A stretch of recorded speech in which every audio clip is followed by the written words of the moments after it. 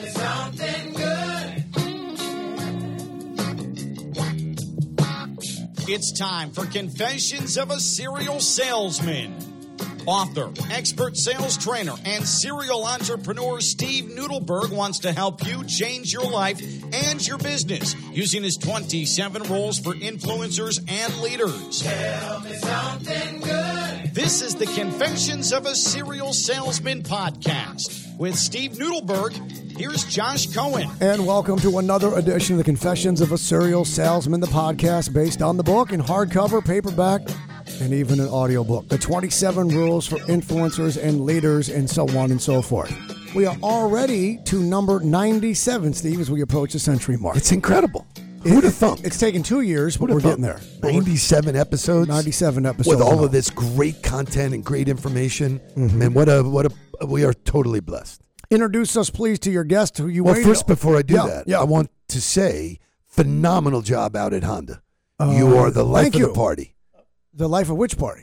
That party. Bear Trap at Honda could be the best sporting event ever. I mean, it's, was there golf going on? Maybe there was. The Bear Trap is famous for that reason, right? The Bear Trap is famous for not knowing if it's a golf event, if it's a party, what it is. And I was just doing a little television. You were great. You were great. It was fun. Thank you for interviewing me. Good stuff. Okay. Thank you. It was great. It was good to run in there on Friday. Yeah, it was beautiful. I mean, cool. The weather couldn't have been sunny, nicer. No. Just incredible. Weather couldn't have been nicer. And you had a little booze to that, and good things happened. Yeah. It's an event that's great for the county. It's great for PGA National. It's great for the Palm Beach County Sports Commission. And it's about $63 million in immediate economic impact over the course of that 1 week. Over 200,000 people attended. Yes. A 4-day event that Tiger didn't play in. Right. That bodes really well for the event stands alone. Yeah, depending on he plays or doesn't play. So now I will introduce my guest. Please. This is a very good friend of mine. We know each other 10 years. Mm-hmm. We lived in the same place in Weston. We actually met over a campaign that he did with Stugatz. John Wiener. John Wiener. Oh, Johnny Wiener. And so when you talk about Wiener, he was doing something called Newbag.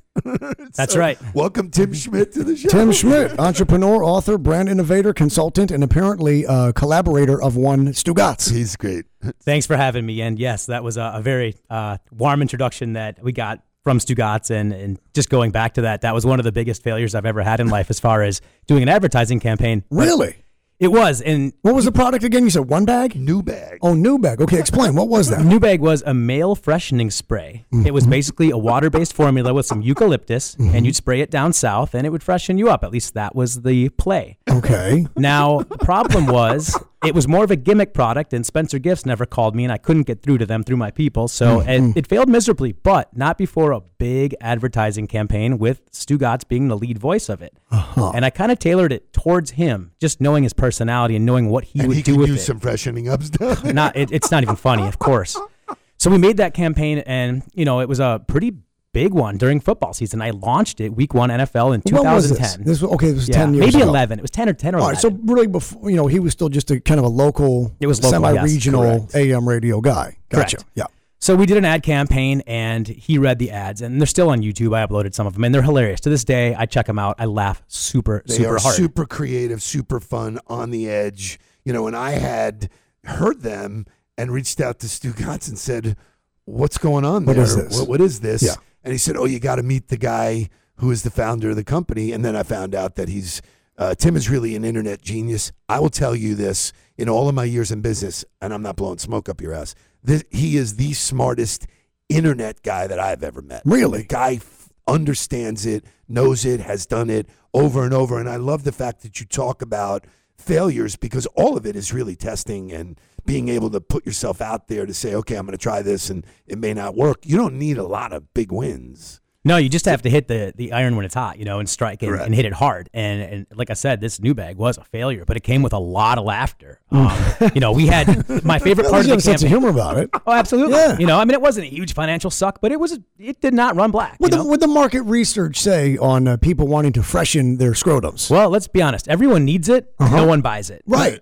So it was like one of hearing those. aids too. It's one of those products that we sold a lot of them as a gimmick and stuff like that. But everyone laughed. That was at not it. the intended purpose. I got a lot of street cred though. Really? Yeah, there's How people. so? Well, you can go into bars and talk about the Dolphins, and if you make an intro and someone say, "Hey, do you listen to Le Batard and Stugotz?" They say, "Yeah." Remember that New Bag ad? People, I mean, Oh, to this the day, New Bag guy. I get texts to this day. Did you just hear them talk about it again 10 years later nationally? Yeah. And my phone blows up, Twitter Well, blows that up. validates you endorsing stuff. Of course. because that's the reason why you do it, is you pick up that credibility. So whether the product is good or bad or whatever, listen, at the same time, they were selling that poo-poo, Paris, that duty shit, that duty stuff, man. I'm like, Yeah, I think I was an innovator. I'd like to think I was a pioneer before my time, because there's a channel on SiriusXM called VSiN. It's a Vegas gambling network. Yes, of course. Brett Musburger endorses a product called Manscaped, and the ads are hilarious. But mine were the same way. My former co-host here is a host and producer there. Okay. Yeah, so I'm familiar with the Vegas, the television. Well, they did the digital video and Yep. audio platforms. Yeah, okay. So the market research didn't indicate this was a need in the marketplace. No, didn't do a lot of market research. I'll be really honest. This was an idea born over a lot of beers at a Costa Rican golf course back when I lived there and was exiting a Whose business. money did y'all lose? That's the important thing. My own. Oh, My you own. lost It your own. wasn't a huge investment, but Okay. the advertising on radio for those guys, even locally, was a almost 5-figure deal a month. But Wow. the reads were constant. I mean, every break they were going. They were all over. Joy Taylor was reading them at one point. And It's great. well, that's when Joy was working at the radio Sure. station. Yeah. Yeah. Look at. I mentioned this on the air last week. The LeBron James factor, the LeBron James effect. The names that you're mentioning, Le Batard, Stugotz, and even Joy Which Taylor. is like LeBron. They all got to go national because LeBron went to Miami. Of course. Had he gone to New York, they're all still doing AM in That is Miami. exactly no correct. offense to anyone's talent, but the reality is LeBron brought the national spotlight and attention, and then this diverse collection of talent and personalities, from Sedano to Izzy Gutierrez to Pablo Torre to Bomani Jones, the entire Le Batard and Friend Association, the Joy Taylors of the world, Sedano, they all got to go national because LeBron chose in the summer of 2010 to come to Miami. Don't ever forget that. So there's a big lesson there that I teach all of my clients now, and that it's all about awareness. If nobody knows who you are, you can't even be considered. For sure. So awareness leads to consideration, which leads to decision. So Joy got the opportunity to go west.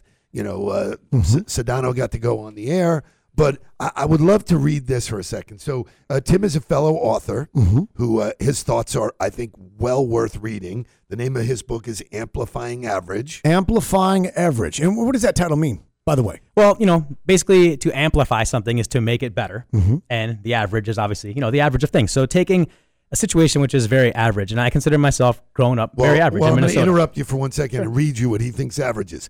How does someone with no startup money, no special skills or clear advantage become an industry upsetter, closing deals and earning 7 figures no matter if he's on a hike in Iceland, at a bachelor party in Costa Rica, swimming with the stingrays in the Cayman Islands, or lounging on a yacht in Miami? And I know all of that is true. So, First of all, it sounds like you spent a lot of time in Costa Rica. What's going on there exactly? Yeah, well, I was an exchange student there when I was in college and fell in love with the place, learned Spanish there, and I grew up in Minnesota. I immediately came down here after college. Weather-wise, they're not similar? Minnesota, Costa Rica aren't topographically, climate-wise? No? People look different too. I know a Colombian girl. She's all of 32 years old. And she is an exchange student from Colombia, was sent to Minneapolis, St. Paul, the greater Twin City region in January. So imagine being Colombian, not knowing any English, and now you're living in January in Minnesota. That's a little bit of culture shock. But yes, please. That's a wake-up call. Yes. For So sure. I came down here and I had an internet business that needed a call center. Now I could have went the cheap route and gone to India. Personally, I don't like those voices on the phone. It's nothing against them. A lot of my IT guys on the back end are all Indian and over there, and I use them every day. Answering phones, I'd rather have a Spanish accent that speaks perfect English. So naturally, I went to San Jose, and that's back when the gambling was very big. Yes. So I could just walk into some of the sportsbook guys and easily meet them at some of the questionable places downtown and rent call center space from them. So that brought me down They there had call initially. centers. Call center business is huge down there. They had, still is. They had, Oh, I'm that's saying, so- Yeah, it's enormous. 1998 on, betonsports.com and these guys, they had call centers regardless. but it's call centers for every business. Whether they were not taking, just whether they're gambling taking anymore, right? bets or whether they were going to sell car insurance. Yeah. They had people Right. there. on It was phones. huge. So that brought me down there, and then I was in a business that I exited and ended up staying down there. I'd bought a house and then couldn't sell it. So we bought more land and we tried to parcel it up, and that was a big failure. I wasted 3 years of my life trying to do what I did best, and that was drive leads to a form online and get a call center here in Hollywood, call these people, send them an overnight packet, and then get them on a plane and show them the land. Everything was great the first month, and then 2007 hit, and then the end of 2007 hit, 2008 hit, and we couldn't even get anyone to fill out our lead form. Yeah. No one had money. We saw the whole cycle.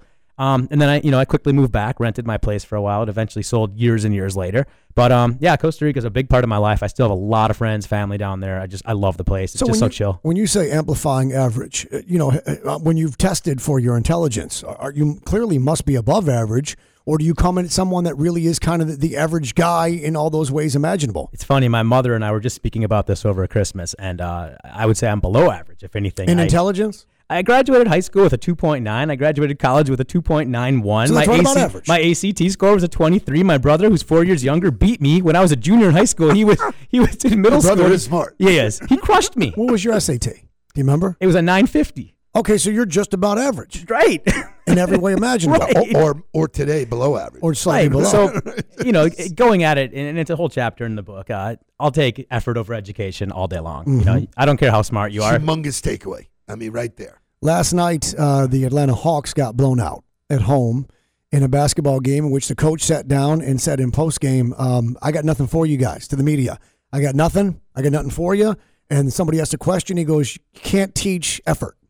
You can't teach effort. Yeah. And that was it. That's the only statement he made. Effort over talent all day.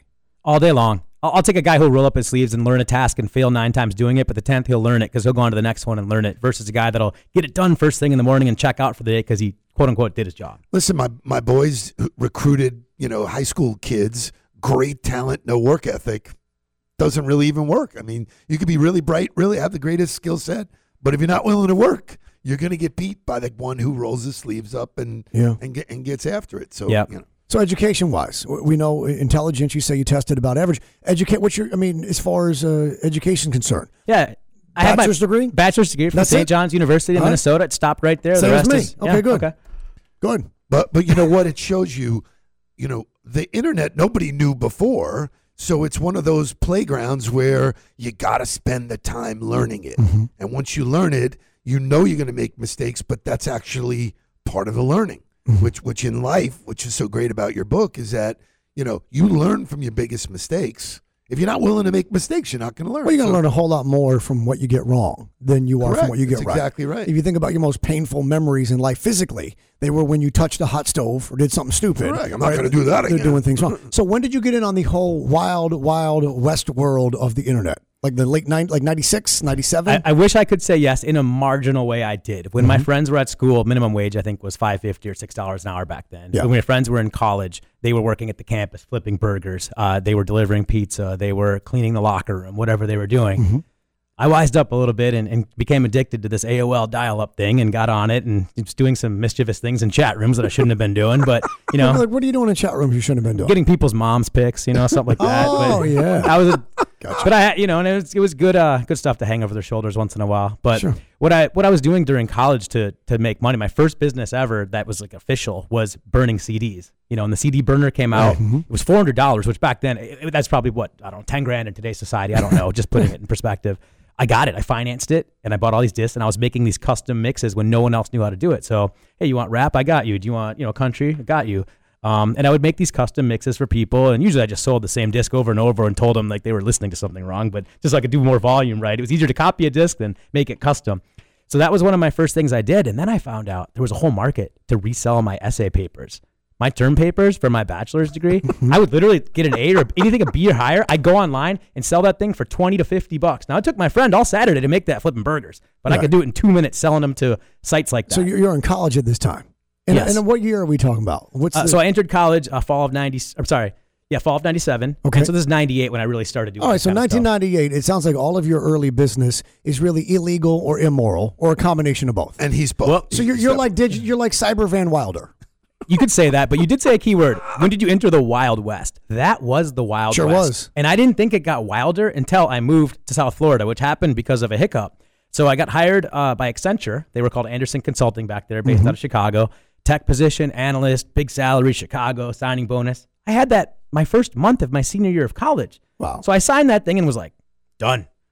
I'm partying the rest of this year. I'm going to pass my classes, travel, do my thing. Because you had a job already I had a set. job. Well, they called me right before graduation and said, hey, the .com thing kind of smashed, right? It's just gone. We can't start you for 18 months. I said, well, what am I going to do then? So luckily my dad cracked the whip and said, you're going to do something or you're going to pay us rent. And I said, well, if I'm not going to pay my parents rent, I'm going to move out. I'm going to move far to prove a point. So I moved to South Beach, right from Minnesota. Yeah, people were shocked. And that was my first risk I ever took, which is why it's the first chapter in my book. I literally, people were shocked. And then it was even more Wild West. I worked with some guys that were fresh out of Wall Street that were kind of, from what I understand, kicked out of Wall Street. They were some of the Jordan Belfort colleagues. They had an SEO agency. And they taught me how to sell. When he says Jordan Belfort, that would be the Wolf of Wall Street. That's right. So the Scorsese movie, Leonardo DiCaprio played that, the questionable, shady Wall Street guy. That would be who you're speaking of. All right. That's right. So we were selling search engine advertising, and you could say what you want. You could promise what you want. There was no SEC regulating you, and it was the Wild West. And no one knew what it really was. Right. So you were selling theory. The best part about it, Steve, is we had a programmer that could deliver the goods. Which is way above what the promise was. It was insane. My first day I got there. So wait a minute, you were actually doing what you said you were going to do? We did. You actually able to deliver? We did. In an environment where no that one did. never happened. Wait, now what you were doing, was this all legal? Yeah. And was it all moral? Yeah. So how did you sleep at night? Because this is totally different from everything you've been doing leading up to this point. Well, you got to grow up at some point. How could you look at yourself in the mirror and be like, I've gone legit? Well, that was my point, is that he figured stuff out. When you have the ability to learn it, why wouldn't you do it right? There was no point in not doing it if you could. If you could do it legit, then why wouldn't you? Sure. So it was a lot of fun. I mean, you call brands every day, and we'd say, back then it was Yahoo. Hey, how would you like to be number 1 to 3 in Yahoo in 48 hours? The Google guys hadn't shown up yet. Nope. And they were like, you can't do that. Send me $2,000, I'll show you. And within 48 hours, if our tech guy did what he was supposed to do, it would happen 98% of the time. They'd show up. And then you could call him back and say, do another 2,000. What other keyword you got? And we would build these little custom sites. After a year, we smartened up and figured out we could do it from a condo in South Beach on our own. We didn't need the tech guy. We figured it out ourselves. When are they making the movie about your life is what I want to know. Oh, it would be. Because I think your story's every bit as interesting as Jordan Belfort. Oh, actually, I know him a long time. It's more interesting. I have to be honest. This book here, and to me, it feels thin. It looks thin. There's a lot of things I wish I could redo. The business lessons are there. I got a guy to play you. I got a guy to play you already. Miles Teller. Oh, that would be amazing. Miles Teller plays you in a heartbeat. All right. I was thinking Sean William Scott, because we're from the same area. He's also solid. If he's still playing high school guys, I don't know. He's a little old for that now, isn't he? Wasn't he like Stifler or something? Yeah, that's him. Right. That's him. That was 22 years ago, bro. It's the right I know, attitude. but he still plays that character. It's the right attitude. That's why. All right, continue. But so when I brought this, I set this down for 4 years. Didn't even work on it, and I think I was at 10 lessons. You're talking about the book. The book. Okay. And there was a huge part about my life in it that when I had a mentor help me out and finish this thing, he said, dude, you've got a memoir and a business book. You got to cut this. This is you have 2 books here. So we looked at it and said, let's put out the business lessons because it's going to help me out right away, and give me some credibility and really be a differentiator. Because in my industry, like you were alluding to earlier, you can go online and watch YouTube videos. You can get on webinars. If you really want to grind and learn the info, you can. 10,000 hours, you can do it if you want. So I'm competing with guys that are doing this, and they're good, and they're sharpening their swords and being good at it. But, I'm kind of an OG in this industry. I've been doing it almost 20 years, and I've got this in the background. And it's just, it's another feather in the cap to kind of separate myself from these new guys coming out, coming up for us. That's really what it is. Yeah, sometimes, publishing a book in some ways qualifies you. It's 1% of the population. It legitimizes. You keep saying that number, but to me it sounds it's got to be smaller than that. No. I can't believe one out of 100 people publish a book. Really? They say 1% of the population actually writes and publishes a book. I can't believe that's you're probably right. You're probably less Probably than one that, probably 1/10 of 1%. Okay, maybe so. Because I know, a few thousand people, and out of them I know 4 of you wrote a book. Right.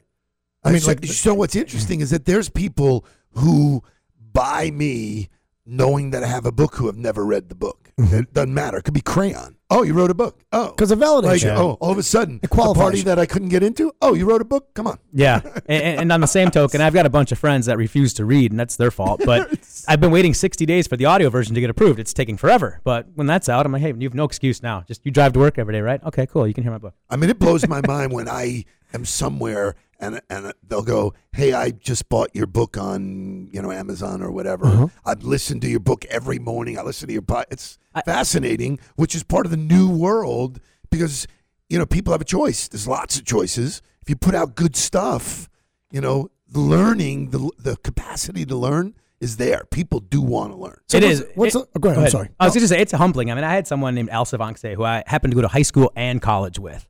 And he reached out to me, and I don't talk to him regularly.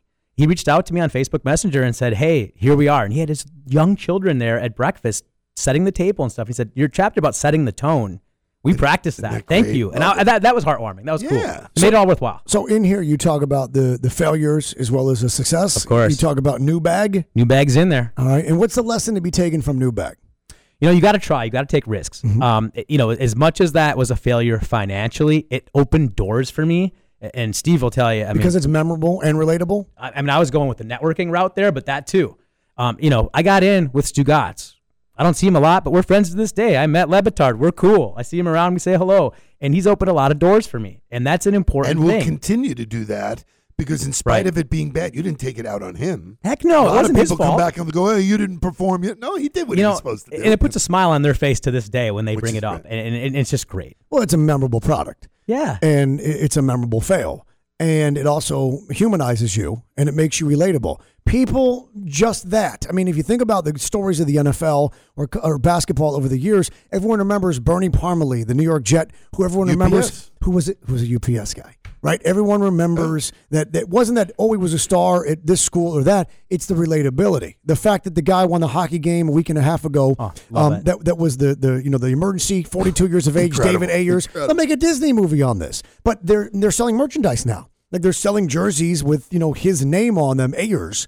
It's the relatability. So if you're always right and you're always winning, then people are going to hate on you. Mm-hmm. Right? And you're not relatable because this guy, I'm sure he's high. But when you're like, yeah, I was a New Bag guy. We failed. Remember it was a spray. And then it's like, okay, he's like us. Not only is he, human, but he's, relatable in the sense of he's willing to admit, well, yeah, we failed at that, but we're going to try and win at this. And admitting that you're average and amplifying that average ability makes you that much more relatable because people always connect with those who remind them of somewhere themselves, don't they? Sure. And you have to learn from your mistakes and take little situations, micro situations, and figure out how you can make them better. So again, with the whole networking thing and knowing the guys I got to meet throughout the process, I probably wouldn't have met you, at least as soon in life. Correct. Without that failure that was as well. The connection. And, we've done a lot of cool things together and definitely shared a few drinks around town. We bump into each other in Weston. So there's nothing wrong with that, and we're here today. So what are the key lessons of the book before people go and buy it, obviously? Sure. Well, there's 15, and I'll highlight some of the ones that I appreciate the most. And I think one is you've got to have mentors in your life, whether you speak to them regularly, you just follow kind of what they do online. Do you choose them or do they choose you? You choose them. Okay. Yeah. I mean, they can choose you, but you're going to have to want it back. That's a harder roadmap. In life, you have to seek out those that you want to mentor you. You know what? Yeah. And it just cuts down your time to learn things a lot quicker. I mean, if someone's failed at what you did or done what you did before, it's the best thing to ever do. And you know what I've learned about that, because I agree, and I can point to the people in my life who really helped me and really directed me, is that most people just don't ask. The minute you ask, most successful people are willing to send the elevator back down just because you asked. Sure. No hiccups, no expectation of other than, you know what? Somebody was there for me, kid. I'll be there for you. Yeah, I'm always suspect of those who don't, as you say, send the elevator back down. Those who don't want to help others come achieve what it is they've been able to. I'm always a little leery of them because they didn't really do it. They're not genuine. Yeah, what exactly are you hiding? Right. Why exactly wouldn't you want to? The last verse of Tim McGraw, humble and kind. Don't take for granted the love this life gives you. When you get where you're going, don't forget, turn back around, help the next one in line, always be humble and kind. And that's a life lesson, for every graduating class of every college and high school and 8th grade, elementary school moving forward. But there's something to be said for when you've been able to achieve a level of what you wanted and where you wanted to be. We all have an obligation to say, all right, turn around. Who behind us could use a hand to help them find their way to where they want to be? And when you do, I don't think that there's, at least in my career, there's no feeling like it.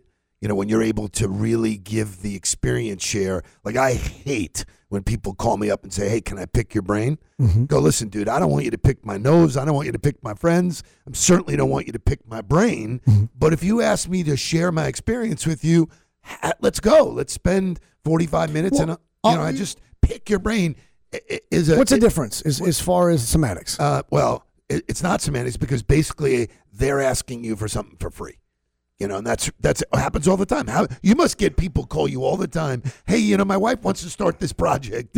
That's the reason I wrote the chapter about mentors and how to properly approach someone to do it. And a guy that I've mentored, and he told me on Saturday, whether you know it or not, you're my mentor. And you know how he reached out to me? He reached out to me on Facebook, DM'd me, and usually I delete 99.999% of those. This guy reached out and said, I see we're in some similar circles in online marketing. I see you took this course and you've commented there and you're kind of an authority there. I live in Plantation. You live in Weston. I read you like tequila. I'd love to buy you one. I've also got some really cool SEO trending stuff I'd like to share with you. He did his homework. He did his homework, and he offered to meet me up, buy me my favorite drink on my time, when you have time. Not Friday at 2, when you have time. So the key there is that he did his homework, and he approached in a, hey, I would appreciate it, but here's why it's worth your time as well. And it allows you to decide at that point if you got a good feeling about, I want to help this guy. He made it really easy to say yes. We had a fantastic lunch at a very bad establishment, and it led to leaving the place. And he's like, hey, do you want to keep hanging out? I was like, yeah, I kind of do. Let's go grab a cigar. You know what's interesting, and this is the part of all sales and business that seems to people forgot, is how to be human. If you just charge in with the ask, it feels cheap. Just be human. Be who you are. To your point, I liked you from the minute I met you. Likewise. If we didn't like each other, it's over. It's done. It wouldn't have mattered. Right. And that's just setting the tone with people as well. But there's a takeaway here, as Steve would say, an aha moment, sure. And that is make it easy for them to say yes. Make them want to say yes. And I always joke, and sometimes not joke, on the air or off. When an email begins with, that I'm receiving, hope all is well, I'm like, that means you're about to ask me something. Right. Like when I get a text message, when I get text messages from girls and they go, "Hey, stranger," and if it's not after midnight, it ain't for booty call. It's for tickets. Right. It's always for an ask. It's for access. It's to be on a list for something. So there's something to be said for the hope all is well. Try not to put that on an email. I can take a lesson from that. It tells me immediately. I've used that before, and that's not good. It immediately tells me you're about to ask me for something. It's a one-way street. You're about to ask for something. There's my aha moment for the day. I love it. Same here. I will never use that phrase again. Never. But how does it make you feel when you read that on an email? It feels cheesy. Doesn't it make you feel like you want to say no? Right. Because there's going to be a request that's very one-sided. Right? Without a doubt. Okay. There's a big ask coming. Of course. Which I love that. Well, the guy that says you're his mentor, he was asking you for a big ask, but he did so in a manner that made you want to say yes. Like you said, he made it easy for you to say yes. Well, the other side of it is that it's flattering. It's like when someone like that who seems intelligent, he put it in a really smart. He's not, ground zero. Hey, I just landed on the planet and I want you to teach me everything there is about the internet. He said, look, I've already done my homework. I've done some stuff here. Maybe together we're better than apart, which that I like. I learn from people all the time. I just learn from you, so. We all learn from each other. Yeah. Right. And if we're not, we're missing out on life. And the cool thing is he did show up and taught me some things I didn't know about that Google was kind of doing. And it was great. And we became friends. And I'm happy to announce that 2 summers later, I was in his wedding. Oh, that's awesome. I mean, is that not a good story or what? Yeah. But it's so real and so genuine that because of social media, because of the internet, when people talk about isolation, I think the opposite. I think the internet has a way of bringing us together in a way that wouldn't happen. Facebook, direct message, put you together. Sure. He had access to you, but he did his homework. He did it in a relevant way. It wasn't, we are connected in a way. I'll be in your area tomorrow. Can you meet me at 2? I'm like, what are you out of your mind? We're in an era of human connectivity that's never been broached in the history of mankind. People don't know how to do it. Yeah, and the old days, someone had a bad experience with a product, a company, a service, they could write a letter, and the company didn't give a shit. And the reality is now, that person goes on Twitter, Instagram, becomes a thing, they could change the world overnight. They're changing policies overnight, right? Starbucks shut down every location about sensitivity training after some guys were waiting for a meeting and they were mistreated. Those guys in Philly. All because somebody had a bad experience. You can change the world through the connectivity of this digital world in which we live. Yeah. Guys, I hate to tell you this, we're just about out of time. That was crazy. It's a fast 30 minutes. That was great. We're definitely doing another one. Tim Schmidt. I'm always down. Entrepreneur, author, brand innovator, and consultant, and the feature of the upcoming Martin Scorsese film, The Shark of South Beach. The Shark of South Beach. I love it. Miles Teller to star. Do I get to play Vin Diesel? And there you go. How about Vin Diesel plays you? Oh, okay. Wouldn't that be a better idea? That's awesome. That'd probably be a better idea, wouldn't it? Wouldn't it be a little more make a little more sense casting wise? Yeah, I was he played trying to you. be funny. Okay, good. The book is Amplifying Average. Amplifying Average. 15 lessons to help you level up your life. Boom. Sounds better when you say it than I do. I Give got it on my- Amazon. My signed copy And to nudes. You get a signed copy. I as signed well. it nudes. Yeah. And for those that want to get Tim's attention, locate him on social media, but offer him tequila. That appears to be how you can High-end tequila. how you can. I'll never turn down a good martini either, though. That'll work too. Sound like somebody we know. Steve, as we wrap it up like we always do, instead of asking, how you doing and what's new, you always ask people to tell you something good. So as the music comes back on, you tell us something good as we put a So bow on I 97. think it's something great. I'm super excited. This weekend, I've been asked to attend the first convention for the Midas Corporation in almost 14 years. Wow. They are gathering, 1,200 franchisors are gathering at the Hard Rock, so they're doing it right. It's a 3-day event of which I am integrated throughout the event, speaking, training, networking, and super excited to kick off my engagement with them. That's So we'll great. be with them for a while. And Congratulations. So, you know what? You got to celebrate the wins, and that's a big win Indeed. for us. Yeah. Indeed. Our thanks to Tim Schmidt in advance of his film, Major Motion Picture. I'm thinking Scorsese and again Miles I Teller. like it. That's the I feeling like I it, got. man. You know what? All right, for these guys and Steve Nudelberg, Josh Cohen saying thank you for listening. We will catch you next time on Confessions of a Serial Salesman, the podcast. So long, everybody.